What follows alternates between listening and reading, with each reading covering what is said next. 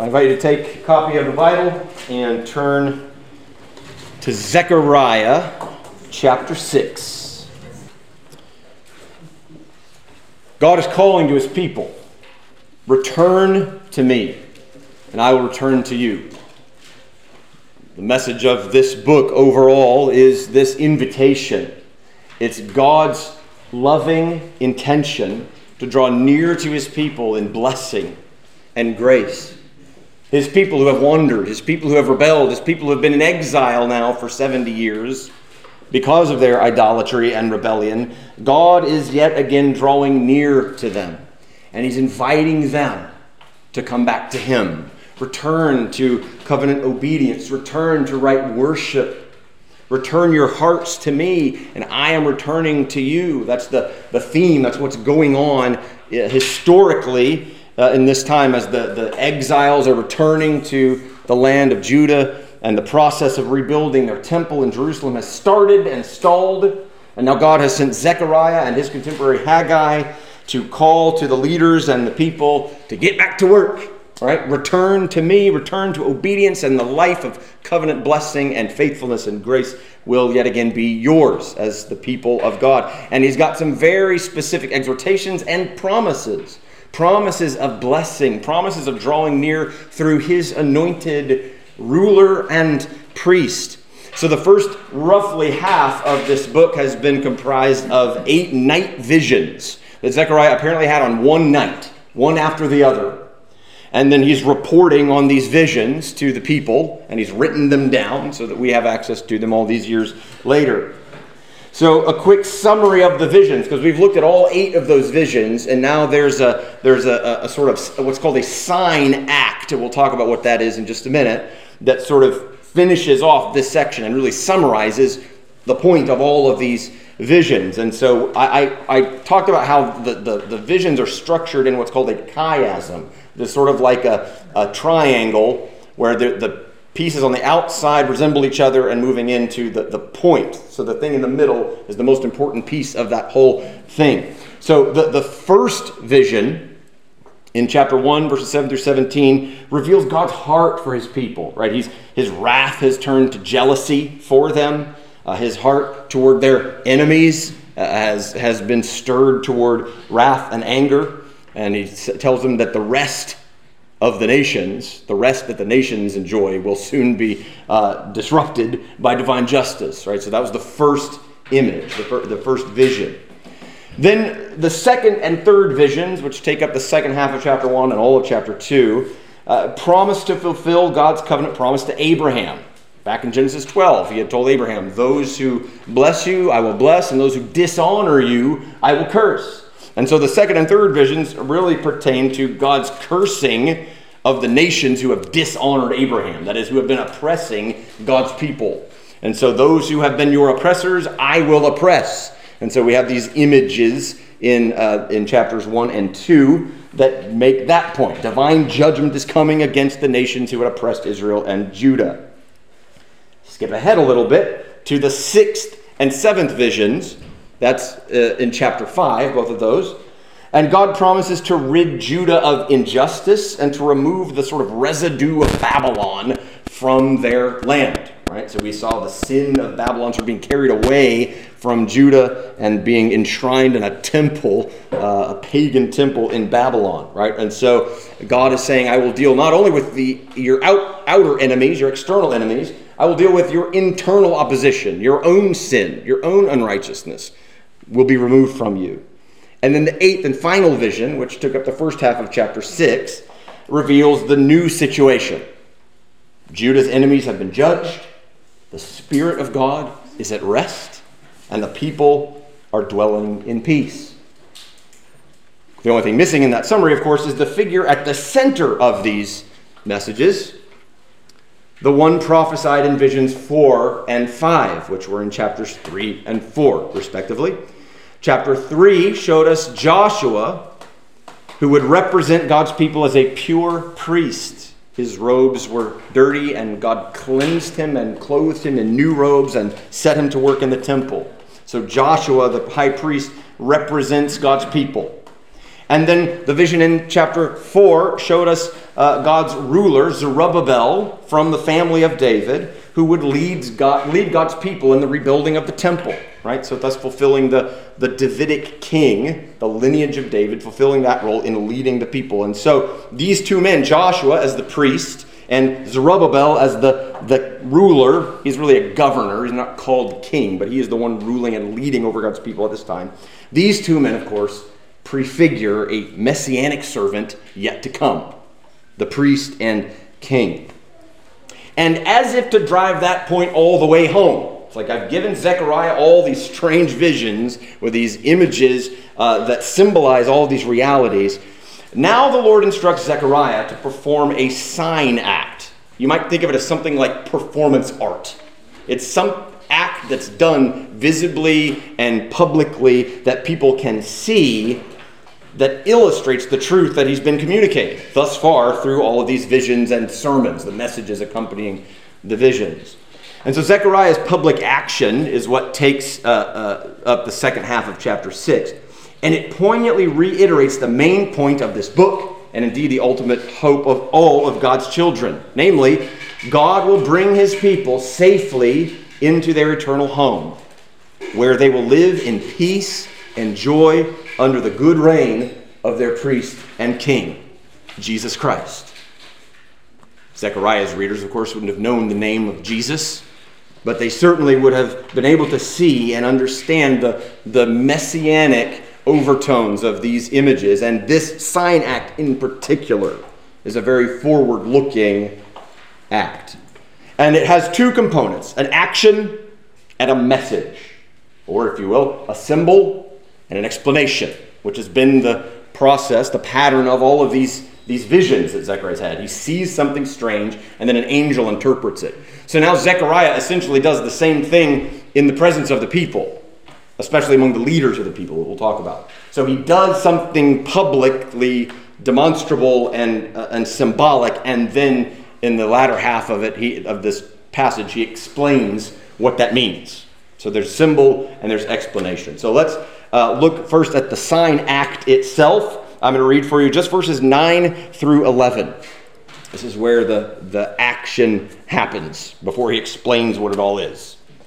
Chapter 6, verses 9 through 11. And the word of Yahweh came to me. Take from the exiles Heldai, Tobijah, and Jedaiah, who have arrived from Babylon, and go the same day to the house of Josiah, the son of Zephaniah. Take from them silver and gold, and make a crown, and set it on the head of Joshua, the son of Jehozadak, the high priest. And that's where the action stops, because in verse 12 you can see it starts, and say to him, and now it's going to be the explanation of what that means. So it's a short action, but there's a number of important components to it. First, I want you to notice these men that are listed in verse 10. Take from the exiles Heldai, Tobijah, and Jedaiah, and also to go to the house of Josiah, the son of Zephaniah. Now that's a lot of Hebrew names, and we're like, who are these guys? Very easy to just go, don't know, don't care. These are all priests. These are priests. They're from the tribe of Levi. These are men who are appointed to serve the people of God in the temple, leading the people in worship, contributing to the right worship and sacrifice of the people of God, and thus serving God in that way. So these are leaders of Israel's worship, and they are specifically those who have returned from exile, right? So we know that people have been returning, the Jews have been returning from Babylon, and so among the people who have returned, he lists several priests. Go and find these priests. So these are priests of Israel, servants of God in the temple, which hasn't yet been rebuilt, who are from among the exiles. Don't be confused there. I was at first. Josiah is not the same Josiah that was the king before the exile, and Zephaniah is not the Zephaniah who was the prophet during that time. All right? So they're both same names, different dudes. Josiah appears to just be one of these priests, all right, from among the exiles who have returned. So it centers on the priests. That's the first thing to notice. Okay, so this image, this public act, this sign act, has to do with the leaders of Israel's worship. That's significant. Second, I want you to notice the silver and gold from Babylon. Silver and gold from Babylon. Because look, he says, take from the exiles and names these priests, but he doesn't yet say what to take in verse 9. He says, take from them, and then he names them. And then down in verse 11, he says, take from them silver and gold. Now, where are they from? They're from Babylon, right? They've been in exile in Babylon, and they've returned. The silver and gold have come from Babylon. Zechariah's contemporary prophet, Haggai, said in Haggai 2, verses 7 to 9, that God would bring the wealth of the nations into Jerusalem and would use it to make his house glorious. So Haggai prophesies the wealth of the nations is coming into Jerusalem, and the temple will be rebuilt, and it will be glorious and beautiful. Well, here it is. It's gold and silver from these priests who carried it with them from Babylon. They sort of plundered the land of Babylon as they came, as God always does, right? When the people of Israel left Egypt, he did the same thing. The people of Egypt were just giving them all the stuff they had. Here's all our jewelry and all our cattle, just get out, right? And thus it says they plundered the Egyptians. In the same way, as they're leaving Babylon, they're going with all this stuff, right? Sure, here's our gold, here's our silver, here's our jewelry, take it. So the gold and silver carried over from Babylon is now what is going to be used in this sign act. And it will, as we'll see, become a component of the temple itself. So the silver and gold that Zechariah is to take from these priests who have returned from exile in Babylon is literally the wealth of the nations coming into Jerusalem. So he takes silver and gold from these priests returned from exile, and he makes a crown. Now, this doesn't take a lot of imagination. A crown is clearly a symbol of royal authority and of majesty. It's not just a sign that this guy's in charge. It's also a symbol of power, a symbol of wealth, a symbol of beauty. The fact that it's made from gold and silver, and in fact the Hebrew is actually a plural. It says make crowns. We don't think that means literally there are multiple crowns that are on one person's head, but simply that there are these multiple rich materials that are sort of used together to form this crown. So it's a rich crown. It's a beautiful crown.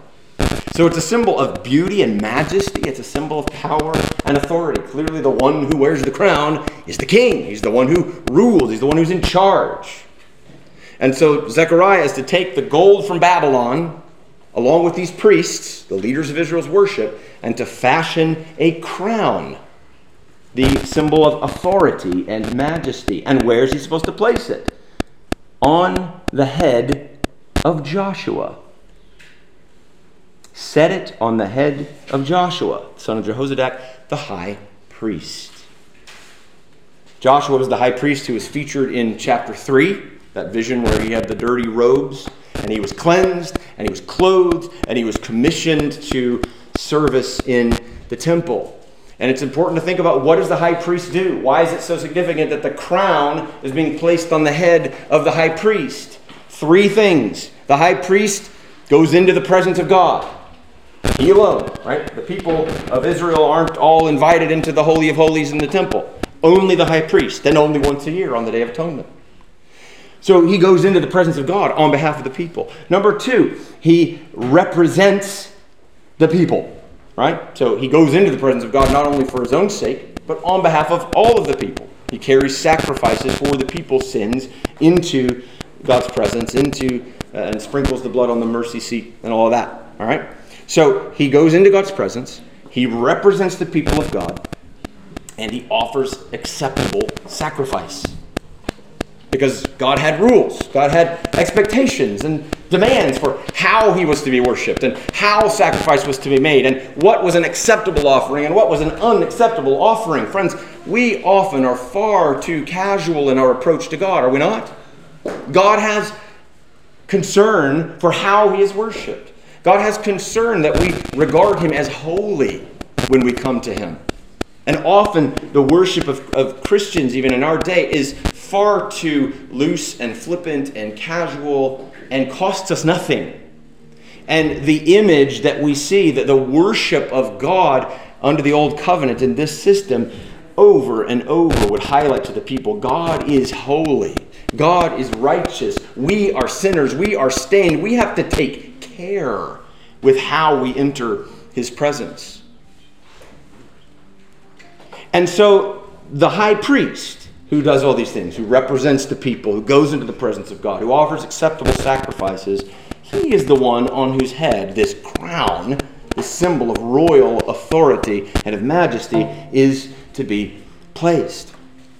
And so the crown on the head of the high priest, that's the authority and the worship of God together, shows us the intertwining of the Davidic kingship, that is a king who would reign in the house of David, and the Levitical priesthood, that is a descendant of Levi serving God in the temple and leading the people in worship. So the shape of Israel's life and worship and covenant blessing would take on this intertwined reality of a king in the line of David and a priest representing the people of God before God and making acceptable sacrifice. And this one act combines those two realities. That would never actually be the case in the nation of Israel historically, where one person played both of those roles. The high priest was never also the king, and vice versa. There was a king and there was a high priest, right? They were clearly supposed to work together. They were both supposed to hear from God, represent God, lead the people in the honoring and worship of God, obedience to his law and covenant. But they were never the same person. God's long-standing promise was to rule over his people as their king, to bless them with his wise and benevolent authority. And the shape of that blessing would come alongside the right worship of God, the intertwining, if you will, of the kingship of David with this Levitical priesthood. So, to summarize the action, the sign act, you've got Joshua, who represents priestly purity, you might say. And you've got the crown representing kingly authority put together in one person, showing us God's king and priest. Now, in the day of Zechariah, as the Jews are rebuilding the temple and starting to renew their life under the covenant, this is most immediately and obviously Zerubbabel, the governor, and Joshua, the high priest. But the sign has more significance than merely historical and a far wider audience than only the Jews after the exile. More on that in a minute. But just note, before we move on to the message, Zechariah's explanation of what this sign represents, just notice the kindness of God in giving us a visual aid. Isn't that helpful? So there's lots of words, there's lots of things he could say, and he does say lots of things. The Bible is filled with God's words. Clearly he's interested in communicating with words to his people. But the fact that he gives a visible, sensory, sort of tangible action, something that people can see and perceive, just shows God's heart to communicate himself, to reveal himself to his people.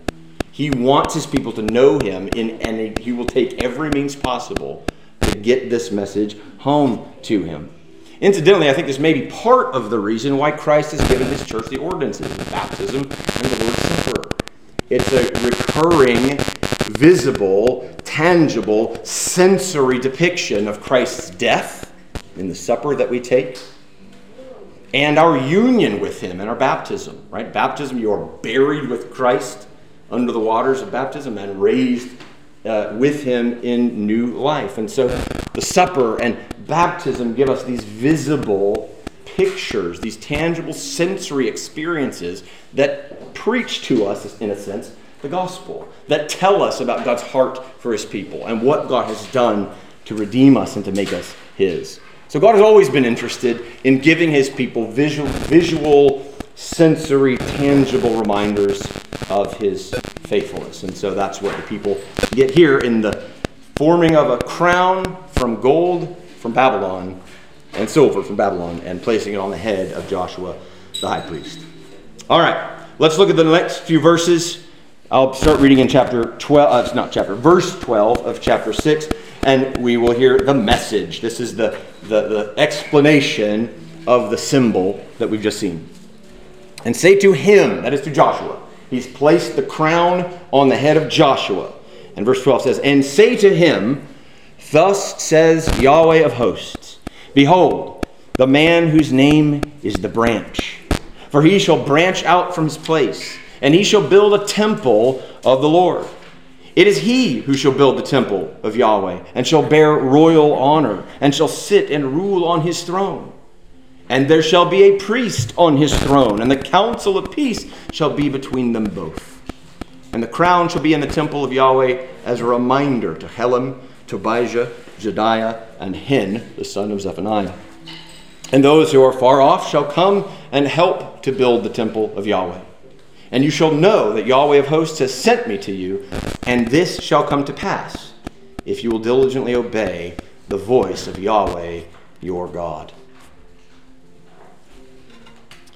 Well, the explanation of this sign act centers on a prophecy concerning somebody called the branch. The branch. He places the crown on the head of Joshua and says, "Behold the branch." Appears as though he's saying that about Joshua. But in the context of this, of the visions we've seen and of the symbolic nature of this sign act, clearly Joshua is standing in for someone else. So he is not himself the branch. He represents the branch. So we got to take up that question. Who is this branch? When he says he will branch out from this place, another possible way to translate the Hebrew wording there is that a shoot will shoot up in his place. There's kind of a play on words there. And so when you see the branch, sometimes it's shoot. We've seen the prophecy in Isaiah chapter 11, a shoot will come up from the stump of Jesse. This is the same idea, the same language. And that phrase, speaking of a shoot shooting up in his place, is often used in the Old Testament to refer to the son of a king taking the place of his father on the throne. So when the son came into power and displaced the father from the throne, he was said to have shot up, to shoot up in his place. Right? So the son has taken the throne from his father. And so the shooting up in Joshua's place indicates that God's coming messianic king would take Joshua's place. That is, he would be crowned as king over Yahweh's people. So whoever this branch or this shoot is will be the one who reigns as king over God's people. And then we're told a number of things about what he will do. We're told twice he will build the temple of Yahweh. Again, in the immediate context, there's an actual physical temple to be rebuilt. And he's already told Zerubbabel, you will do this, right? You will succeed in building the temple. But we're looking much farther beyond just this immediate historical context. We're told he will bear royal honor. That is like glory, beauty, majesty. He will be noble. He will be beautiful. We're told he will sit and rule on his throne. Again, a throne is where a king sits. And the throne is the place of authority and power and sovereignty. And then he says, this is very interesting, there will be a priest on his throne, and the counsel of peace will be between them. So here we have a king who sits and reigns on his throne, and there's also a priest on his throne. Are we sharing the throne? This is a very unusual image. It's a very unusual reality. I think of two people sitting on the throne. And it's perhaps even stranger to think that one of the two on the throne is a priest. That's not the role of a priest. The priest is the one who serves God in the temple and leads the people in offering sacrifices. And yet we're told, Joshua is told by Zechariah, that the king who will reign on the throne will also sort of share his throne with a priest. And the counsel of peace will be between them. I think that means they will be in full agreement and union and harmony with one another. The king's crown and the priest's robe belong together.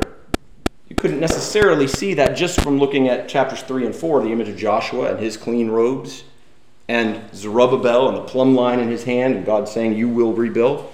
You couldn't necessarily tell that from those images on their own, but here clearly the crown of the king and the robe of the priest are united together. For Israel, these two roles were always played by different people, as I said earlier. And Zechariah's visions show us Zerubbabel and Joshua as playing those roles in this part of history. But in the age of the Messiah, the kingly crown and the priestly robe were to be worn by the same individual, namely the branch. The branch will be the one who both wears the king's crown and wears the priest's robe. He is king and he is priest, the one who will forever serve God's people as both their priest, that is, making their worship acceptable to God by the sacrifice of his own flesh, and as their king, ruling over God's people in this age, in the church, by his word, and in the age to come, when he dwells with his people in peace. The branch is God's Messiah. The branch is Jesus Christ, who is both king and priest for his people. I'm going to flip back to Jeremiah and read you a few verses. Jeremiah chapter 33. Jeremiah was a prophet right before the exile. He had the unenviable task of warning the people to no avail that they should return to the ways of God, or judgment and exile were going to come. And they didn't, and it did. So 70 years of exile has now happened. So this is the front end of the exile where Jeremiah is warning the people. And here's what he promises concerning his covenant with David in Jeremiah chapter 33, beginning in verse 15. In those days, that is in the days of Messiah, at that time I will cause a righteous branch to spring up for David, and he shall execute justice and righteousness in the land. In those days Judah will be saved, and Jerusalem will dwell securely. And this is the name by which it will be called: Yahweh is our righteousness. For thus says Yahweh, David shall never lack a man to sit on the throne of the house of Israel, and the Levitical priests shall never lack a man in my presence to offer burnt offerings, to burn grain offerings, and to make sacrifices forever. Now, the ones who heard Jeremiah's prophecy there probably assumed, oh, that means God's always going to provide somebody from David's line to be our king. And he's also going to provide some other guy from the tribe of Levi who can be our priest. But clearly, this is looking farther beyond. Clearly, this is looking not just to the individual fellas who would perform these roles for Israel through the years. He's looking to the branch, this one coming Messiah who would be both their king and their priest.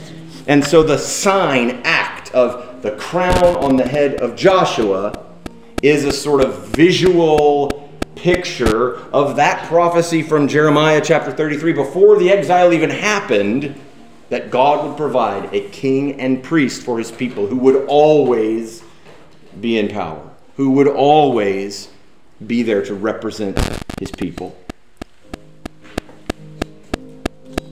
In verse 14, we're told that the crown is to be in the temple of the Lord as a reminder. It's a permanent reminder for those men who are serving in the temple. They see this crown all the time. This crown that was made from gold and silver from Babylon, that was placed on the head of Joshua to represent God's rule through his king and priest. This crown is in the temple as a constant visual reminder to the priests of God's continued presence and his promised blessing. And it ends in verse 15 with a very poignant hope of the gospel for those who are far off. And here's where I think you and I come into this story. Verse 15. Those who are far off shall come and help to build the temple of Yahweh. And you shall know that Yahweh of hosts has sent me to you. That is Zechariah speaking this to the people. You will know that God sent me to you because this will come to pass. So the fact of these people from afar coming to help build the temple, the fact that that happens will sort of verify and validate the prophecy that Zechariah has here made. And so it probably has an immediate historical fulfillment in the temple's construction. As Jews are continuing to return from Babylon, those who are far off who will help build the temple probably refers to Jews who will return from Babylon exile and pitch in and begin contributing to the work of building the temple. But it points farther forward to the building of the new temple, that is, the church, through the atoning work of Jesus, by whom Jews and Gentiles, those who were far off, are built together into a spiritual house. So let me take you to Ephesians chapter 2. You're welcome to turn there if you like. I'll be there for just a minute. Ephesians chapter 2. Verses 11 through 22, Paul paints a beautiful picture of the work that Christ has done through his sacrificial death to bring together those who had been separated, the Jew and the Gentile, that is the non-Jew, right? Jews and everybody else. And so he says, remember that at one time you Gentiles in the flesh, called the uncircumcision by what is called the circumcision, which is made in the flesh by hand, remember that you were at that time separated from Christ, alienated from the commonwealth of Israel, and strangers to the covenants of promise, having no hope and without God in the world. That's your condition if you're separated from the covenant people. But now, verse 13, in Christ Jesus, you who were once far off have been brought near by the blood of Christ.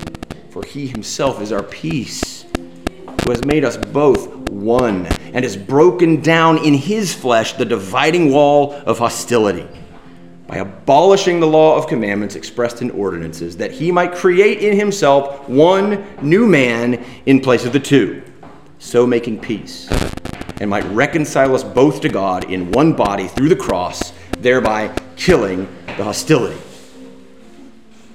Verse 17 tells us that he came and preached peace to you who were far off, and peace to those who are near.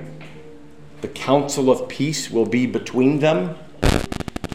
The counsel of peace is now preached by Christ himself to those who are near and to those who are far off. So those who are far off is more than just the Jews who will return to Judah and help build the temple in Zechariah's day. Those who are far off is you and me.